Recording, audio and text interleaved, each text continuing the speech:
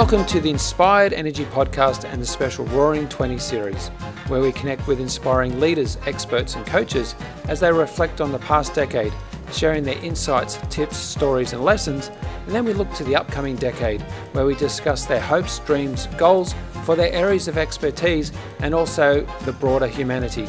So grab your dancing shoes or your favourite drink as we head into the Roaring 20s.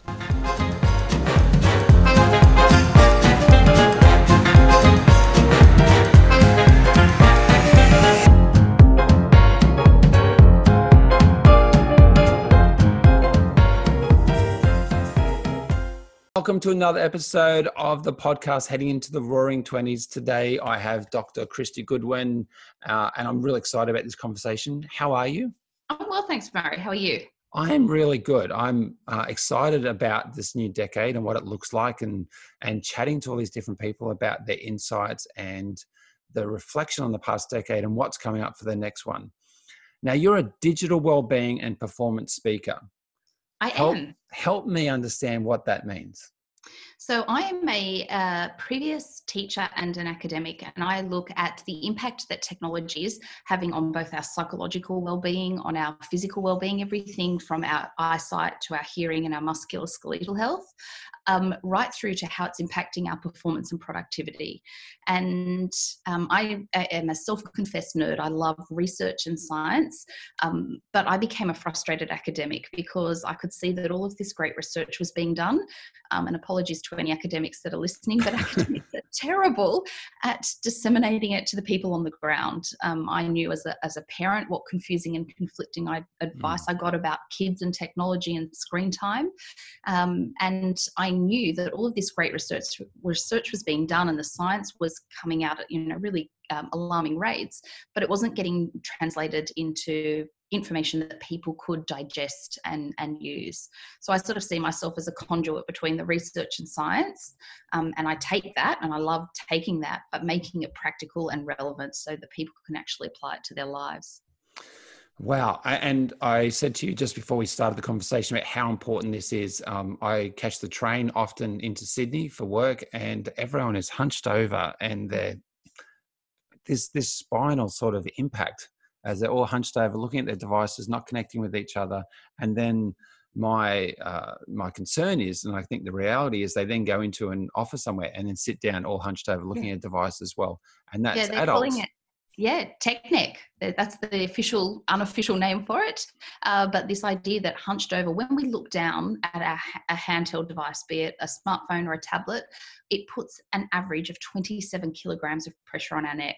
So you could imagine over the course of a day, the cumulative impact of that.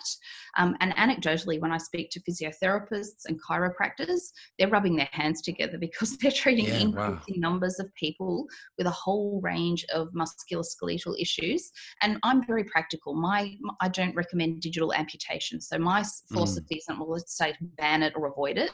That's completely unrealistic and impractical in the 21st century.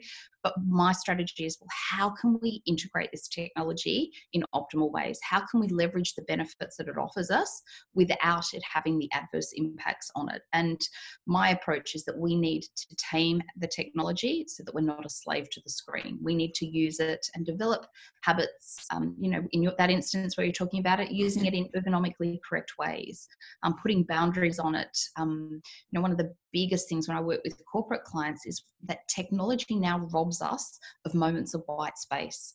You would have previously, if you'd caught the train to Sydney, I would imagine years ago, if you had done the same thing, you would have seen people sitting there possibly napping or possibly looking out the window and daydreaming. And our brains were never designed to be switched on processing 24/7. We need downtime. I totally agree. And I get the other thing I'm picking up on too is that interaction with the people around you. In the past, those devices weren't there. You get to connect with people. You chat. You might even talk about the weather or something that's happening in current society. But now there's that connection, isn't there? And it's it's a physical impediment to conversation. Even if you're wearing the big earmuff headphones, that is a physical, very overt sign to somebody saying, "Leave me alone. Do not talk to me." But what we know is that, and this is one of my concerns as a researcher in this space, and this is just a Kristy hypothesis at this stage. I want to make that very clear. But I think one of the reasons that we're seeing, and it's certainly not the only reason, and this is not about blaming technology, but one of the reasons we're seeing such a significant increase in mental health issues amongst adolescents, amongst young people, and amongst employees and adults is because we've got connectivity without connection. Our most basic one, I think, well, according to needs theory, we have the three basic psychological drivers, and our number one psychological need as humans, is for relational connection. We are hardwired to belong and to interact. And this is why social media has become so popular, why young kids, multiplayer video games have become so popular, why for us as adults, we go on holidays and find the 1 bar of Wi-Fi just to check our inboxes, because we're hardwired for that connection. And when we start to understand some of our psychological needs, we can see how technology can either help or hamper that. And, you know, in the UK, I don't know if you're aware, but they now have a minister for loneliness. Yeah, well, I did hear that, and I totally understand that, and I don't think it's a UK issue. It's a global issue. They're being proactive in terms of dealing with it, but it's ironic because these technologies that were designed to connect us can do that if we're in control, if we're taming them and we're using it and cultivating relationships in a healthy way. But they can also be a massive impediment. You know, a lot of parents say they feel the digital pull. They can be watching their kids at swimming lessons, but now that screens are omnipresent, they can pull out the phone and be dealing with a crisis in the office at work. So again, it's about the behaviours that we put in place and the strategies to tame it.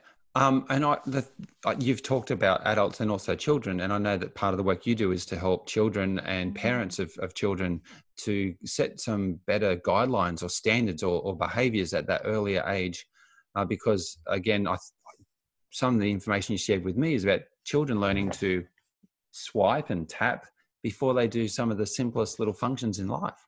Yeah. And that's a concern, isn't it? It really is. And I think the onus really, when I talk to parents, my key message to parents is that you've got to be the pilot, not the passenger of the digital plane.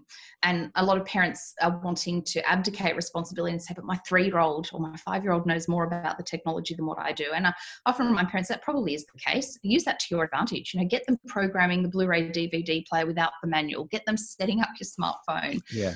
What they don't have, young children, in fact, not even till they're in their 20s, they lack the brain architecture. They don't have the impulse control to self-regulate until they're in their 20s. And I know that is painful to hear as a parent of young children, and we've got a long road ahead of us, but they don't have the brain skills and competencies to manage this technology. So they can get very easily seduced by the screen. This is why they throw, I call them techno tantrums, when you ask them to digitally disconnect. This is why we've got parents of teenagers who are pulling their hair out because their kids are tethered to technology constantly. Yeah. And in parents' defense, going through this. Keep going. Sorry, we had a little. It was one of those connection issues. There's a pregnant pause. We're the first generation of parents who are navigating this digital terrain. So we grew up. Most of us as parents grew up spending time with people, not with pixels. We stared at not at a screen. And so we have been thrust into this digital world with our kids, and we're all looking around at each other saying, look, how are you doing this? And so in parents' defense, this is not parent shaming. We're looking for advice. We're looking for guidance, but, we've got no frame of reference. We can't go back to our childhood that was predominantly analog. And that also induces a lot of guilt. We compare the digitalized childhoods our kids and teens are experiencing with our nostalgic memories of screen-free summer holidays, building cubby houses and eating ice cream to the beach. And then we have pangs of guilt. And, often the popular media doesn't help because we are constantly bombarded with information about all the perils and dangers of the online world. And so it's a really tricky landscape for parents to navigate. I like what you said earlier too. I think that's a really important message that you share about it's not digital amputation. It's not trying to swing that all the way back the other way. In this day and age, the technology is everywhere. But how do we be the masters of that technology and the technology not be, and the devices be the masters of us?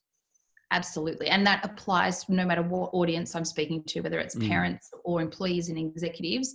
Technology makes a great servant. It should never be your master. And for many of us, it is our master. You know, as adults, we salivate like Pavlov's dogs every time we get an alert or a notification. We experience techno stress, or there's a condition, believe it or not, called email apnea, where we literally hold our breath when we go into our inboxes. We dump a whole lot of cortisol, our heart rate accelerates, and that's just checking emails. None of us are immune to this technology, and it's hard. You know, we Yeah. struggle as adults. I think we can then begin to appreciate how tempting and alluring the online world is for our kids. I think the other element that I think about with this conversation around the end of the decade, how quickly it's happened in the past 10 years. It's Oh, been rapid. It's been so exponential, hasn't it? it really has. In fact, we call that in the digital world, we call it the penetration rate. And the penetration rate describes how many years it takes a technology to penetrate 50 million worldwide users. Okay. So I don't know if anyone can remember when the internet used to dial up, but that took about 12 years until 50 million people had dial up. Facebook took 4 years. YouTube took 2 years until 50 million people adopted it. Angry Birds took 35 days. Pokemon Go, when it took off, took 1 to 2 days. Wow. So the growth is exponential, and parents feel like they're on the back foot. Their kids are always one step ahead. And so this is why I go back to that message. Parents have got to be the pilot of the digital plane. And we need, as adults, to be good digital role models. And it's hard, especially when the boundaries between work and home have become very blurred. You know, we don't get a psychological break from our work now because we've got, you know, ubiquitous technology that's constantly vying for our attention. I think you said something earlier that really resonated with me as well. And that's just the need as humans for that white space, for that time of no connection, of time to daydream, to just think, to even to actually think about nothing. Yes. And how important that is as well for our own well-being. Do you know what? I'm doing a lot of work with corporate clients, and this is the hardest strategy to try and get over the line. But when it finally does, if I ever get a breakthrough and people say, oh, you know, I didn't believe what you were saying about being bored and having white space. I thought it was a bit of a woo-woo kind of thing. I sort of got the condescending pat on the shoulder. But when they actually implement it, the impact is profound. You know, our prefrontal cortex, the logical, smart part of the brain, needs a break. And we used to call it daydreaming. Neuroscientists actually call it the default mode of thinking. But that white space allows us to come up with creative ideas and solve problems that we've spent months agonizing over. And we need to do it. A really interesting study was done with adults a couple of years ago, and they put them in a room and said, look, sit there and be bored for 15 minutes. Now, I'm a mum whose kids still put their fingers under the bathroom door. So the idea of sitting in a room by myself being bored for 15 minutes sounds like utopia. Yes. I didn't participate in the study, but what was fascinating was that they had to terminate the study because the adult participants showed signs of psychological distress. So they went back and repeated the study. And in iteration 2, they gave the participants the option of self-administering a small electric shock in lieu of boredom. Wow. 69% of males, 24% of females elected to give themselves an electric shock. You said that stat quite proudly, might I just add? Well, I'm giving you brain-based reasons. It's not male bashing. We know that the male prefrontal cortex, it doesn't fully develop until late 20s. Yes. The female prefrontal cortex develops in the early 20s. So given the demographic of the participants, there was a greater number of younger males in this particular study. I won't reveal the gender, I'll let you hypothesize and your listeners, that there was one participant who gave themselves 108 electric shocks in that 15 minutes. So we don't know how to be bored, but habitualized behavior. We fill the white space now with the scroll of the screen. I actually want to just refer to a quote I heard from Simon Sinek as well. And he talked about that teams develop before the meeting starts. And this process of or this behavior, this habit people have of turning up for a meeting with their devices. We're all on our devices, checking emails, checking social media, whatever we're doing. And then, you know, Bob turns up, let's start the meeting, put the devices down. And I work with teams, I work with leaders all the time. And that just resonated so much to me that people need to put those down and connect because then we expect people to work as a team when the meeting starts, but we're not ever actually connecting as humans even before the meeting starts.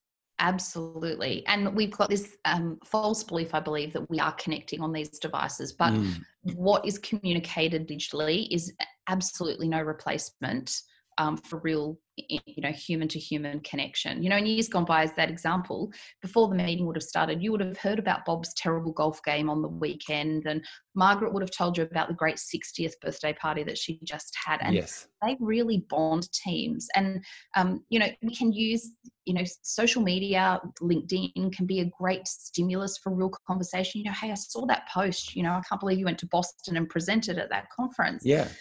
Again, so it's not about saying the technology is doom and gloom, but if we're not in control of it, or if we're not putting boundaries around it, as you said, even in meetings, the physical presence of devices has been shown to really reduce the quality of interactions. Even if devices are face down and on a table, just their mere presence is enough to change the way we collaborate. So the research I heard in the last couple of years, and I might need to test this number, and I hope you can validate it, it was that just having your device physically present, you don't need to be touching it, drops that cognitive ability up to 15%. Yes, absolutely. Yeah. I've read similar things. It really is. That's why I say to people, keeping it out of your bedroom. If you want good quality sleep, and I know a lot of people say, oh, it's on airplane mode and it's on do not disturb. But what I say to them is that it's the mental trigger. You roll over and wake up and you see your device, and it's the trigger for, I wonder if that client replied to that email. I wonder if I'm going to have that awkward conversation via text when, I wake up. So it is that carving out those boundaries so that we're in control of it. Is it all doom and gloom? No, So it's not. We're not destroyed. No, I think you did mention, picking up on if someone's done something really well on LinkedIn and hearing that and talking about that and using that as a stimulus for the conversation.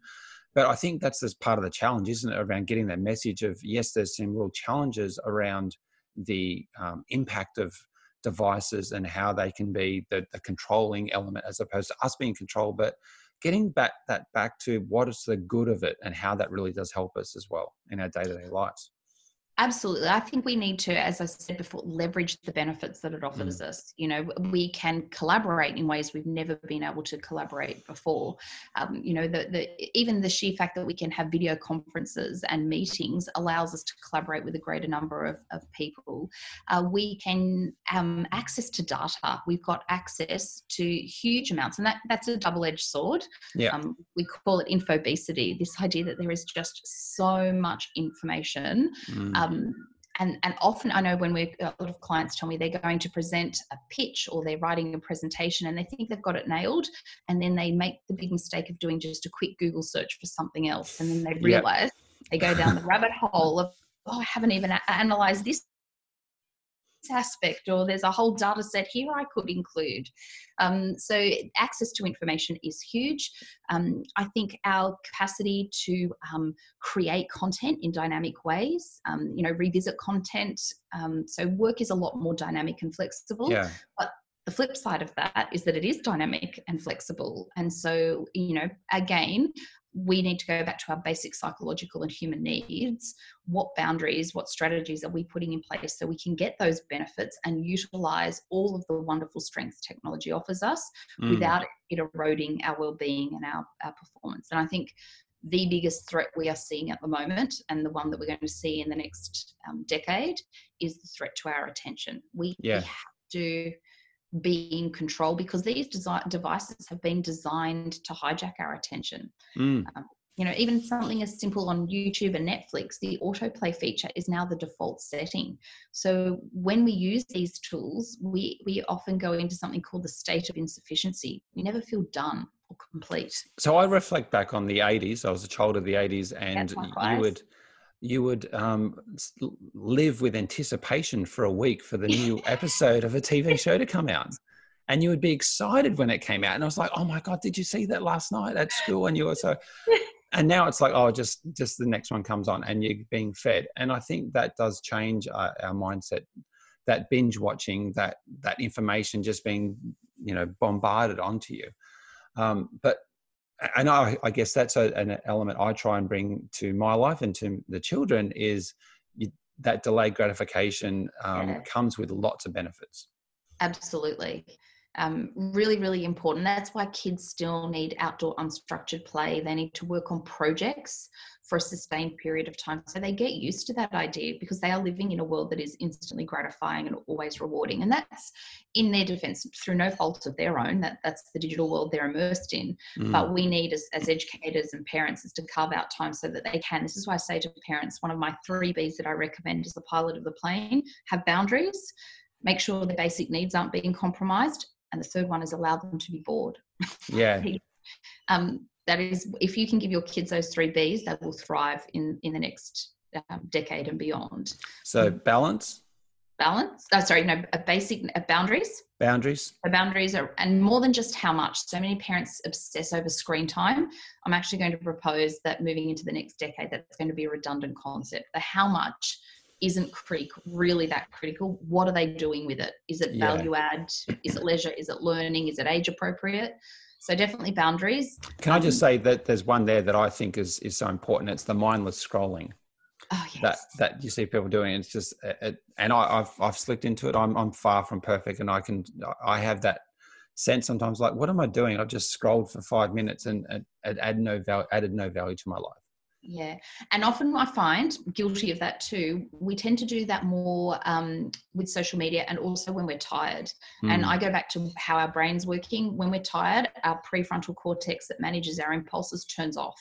And so what happens is we find it a pleasurable thing to do. So our brain starts to release dopamine, and dopamine actually further powers down that prefrontal cortex. This is why, when you're tired, you eat 1 square of chocolate and 1 becomes 2, becomes 4. Yes. That same analogy, that dopamine floods the logical part of the brain. And so we're getting that dopamine hit because we're craving it because we're tired. So boundaries are very important. And then basic needs. And I think this applies, whilst this is what I deliver in parent seminars, so much of this is what I speak about to corporate clients too. We've got to have boundaries in place. We've got to make sure that our basic needs, are we sleeping? Are we being physically active? Are we having real human connection? Are we having opportunities to play and be bored? And the third one is boredom, carving out that boredom. Yeah. And for adults just as much as children. Absolutely, if not more so. Some of the really big corporate clients I'm working with, law firms, technology companies, I'm proposing that if they want to flourish and optimize their productivity, a couple of years ago, Google actually had pockets of time where they encouraged their employees to do non-work related tasks. So they actually ironically prescribed not boredom, but non-related activities. So they were encouraged to do things because they could see it would bolster productivity in the end. Now, I want to look forward the next 10 years. We're about to hit 2020, the next decade, the roaring 20s, hopefully. Mm-hmm. What is your hope, Kristy, for the next decade? Look, I'm on a mission that people will learn to develop healthy and productive habits and behaviors around the technology. Technology is here to stay, whether we love it or loathe it. It's, the internet's not going to be uninvented and the iPad won't disappear. The technology, if anything's going to grow, even more rapidly if we look at that penetration rate. I want us just to foster healthy and sustainable habits. So we tame the technology and leverage it, not so that we're a slave to the screen. And I think that requires us predominantly as adults to reevaluate how we're using it and to optimize it in productive ways. And what about you personally? Is there anything you'd love to share and put out there that is your hope, that you hope to achieve with the work that you do in the next 10 years? I'm really on a mission to share science-backed strategies that will actually work so that people, that I can take the continuing research, and it is still emerging. I often say, in many regards, we're conducting a bit of a living experiment. We've got no idea what the long-term impact is. So my mission is to keep staying abreast on top of the research and share that, whether that's through speaking or writing, so that we can all develop the best habits around these digital tools that are just, we're going to have wearable technology, augmented reality in the next couple of years. Yep. They're literally on our doorstep. And they offer both positives, but there are some perils behind them if we're not taming the tech. Yeah, of course. Now, a question I've been asking everybody is, imagine I could give you access to a Skyrider and that plane can fly around the sky, around the whole earth, and give a message to absolutely everybody around the earth, and they're going to see your message. They're going to see it and they can't avoid it. What's the message that you would love to give everyone? Okay, I wish I had this with kids because it would be clean your bedroom. But I'm going to go with a more global macro message here. It would be tame technology so you're not a slave to the screen. Oh, yeah. And I'm using a Skyrider, not some digital not medium a typewriter. To do that. No. That time has gone so fast. It's been such a great conversation. You've shared so much value, so much insight. I love just your openness and your generosity in what you know and what you do. Where's the best one place online for people to connect with you? My digital home is at Dr. Kristy Goodwin. So it's just Dr. Kristy, Kristy, and then goodwin.com. So I'll make sure that link is in the notes for people to come and check you out. You do amazing work, as you said, with corporates, with parents, with children, with all ages, helping them not become slaves to their device and be the master, be the pilot. I've learned so much just to help me and with the clients I work with. And as a father of 3, my wife and I are certainly going to be taking on board some of these pointers as well. So thank you so much. It's been great. Really appreciate it. Thank you. Yes, thank you. Thanks for listening. If you got something out of this episode, make sure you share it on social media, #InspiredEnergy, and also use the hashtag Roaring20s. And look out for the next episode of the Roaring 20s podcast series.